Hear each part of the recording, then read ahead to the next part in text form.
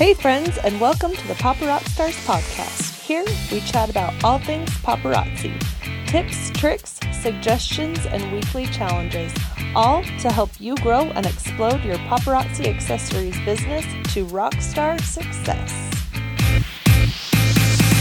Hello, and welcome back to another episode of the Paparazzi Stars podcast. My name is Anya Bohm, and I am your show host. Today we are going to be talking about overcoming frustration. Have you watched someone who joined paparazzi maybe about the same time you did, or maybe even a little bit later, and they've climbed up the ranks or started hitting achievements, ranks, and recognition before you do? Maybe you hear some of the elite interviews and feel frustrated because they've been in paparazzi as long as you have, or maybe even a shorter time, and you have not achieved the same things they have. You are not alone. In fact, a lot of consultants I talk to have the same frustration and the same feelings.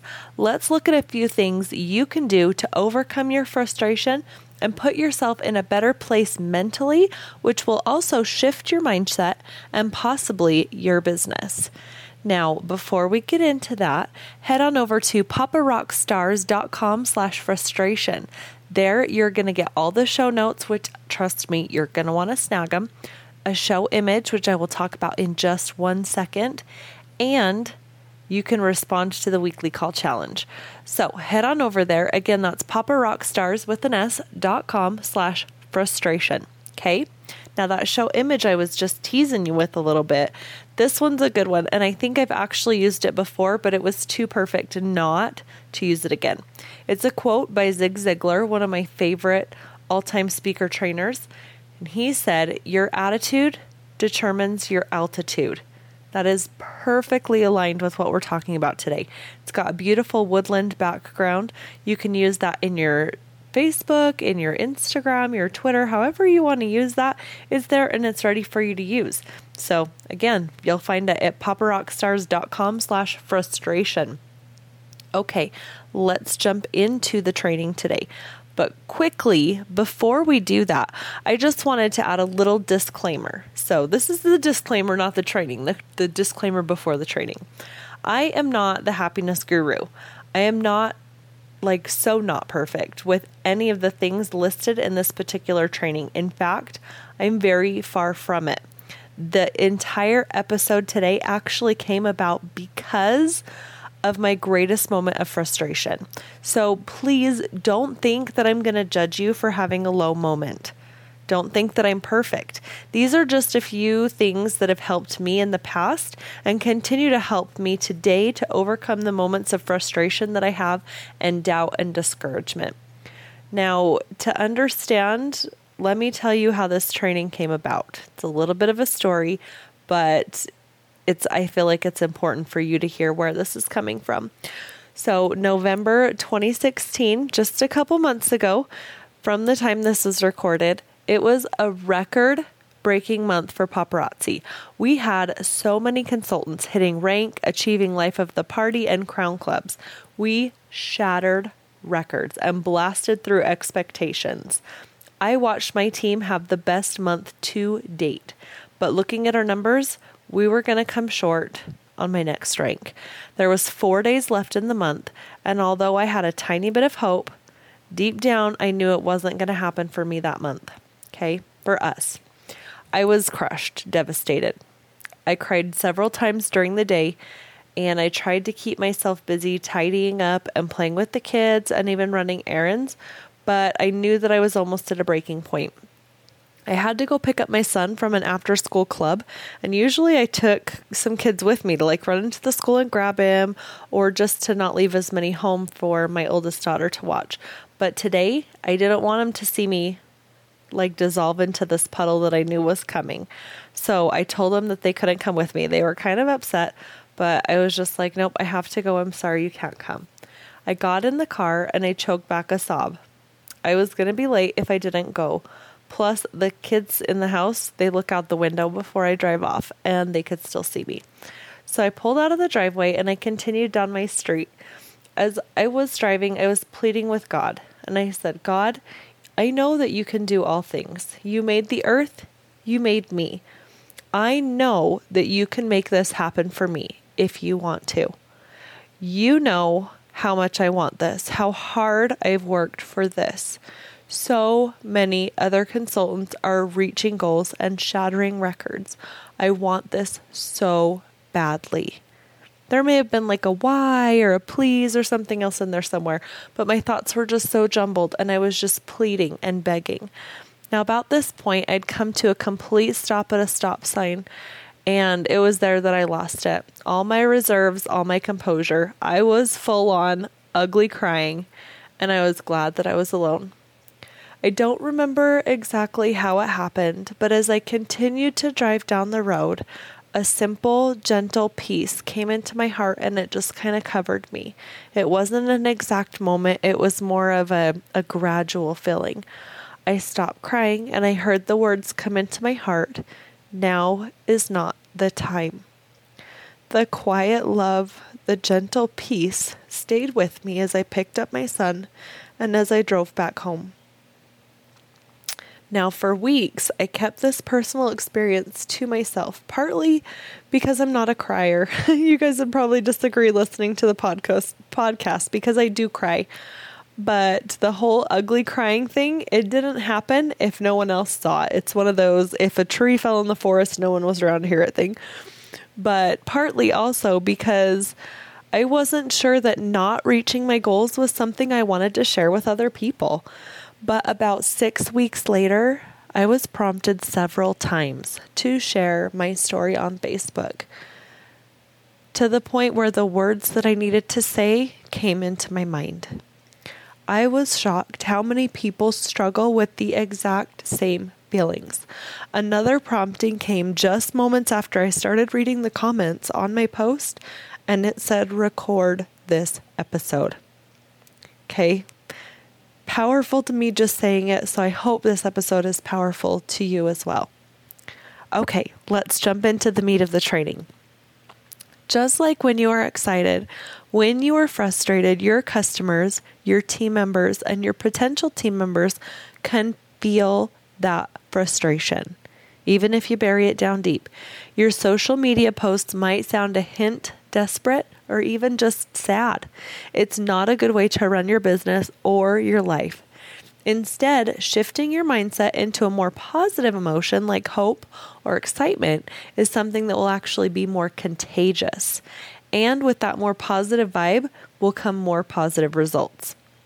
So the first thing that you can do when you're feeling discouraged or frustrated is to remember that your journey is not someone else's journey. God has given you your blessings, your trials, your accomplishments, and your setbacks for a reason. You might not know what that reason is or why you are where you are, but He does. The struggles and the joy come hand in hand, and I don't want to have the struggles other people have. Do you? Trust His timing and His plan for you and for your life. It's all going to work out. Second, what are the goals you have for your business? Are they something specific, like how many pieces you want to sell each month? Or are they something more general, like hit elite? Now, don't get me wrong, there's nothing wrong with a big goal like hitting elite, but I feel like you do need more of a path on how to get there, like a long-term goal with little short-term goals. One of my favorite books lately has been The 10X Rule by Grant Cardone. Now, Grant has just a way of putting things that speaks right to my heart, and it makes me feel like it makes me expect the best out of myself, which is a good thing.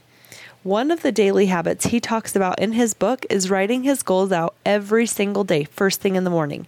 He has a legal pad right by his bed, and the first thing he does is to write down his goals.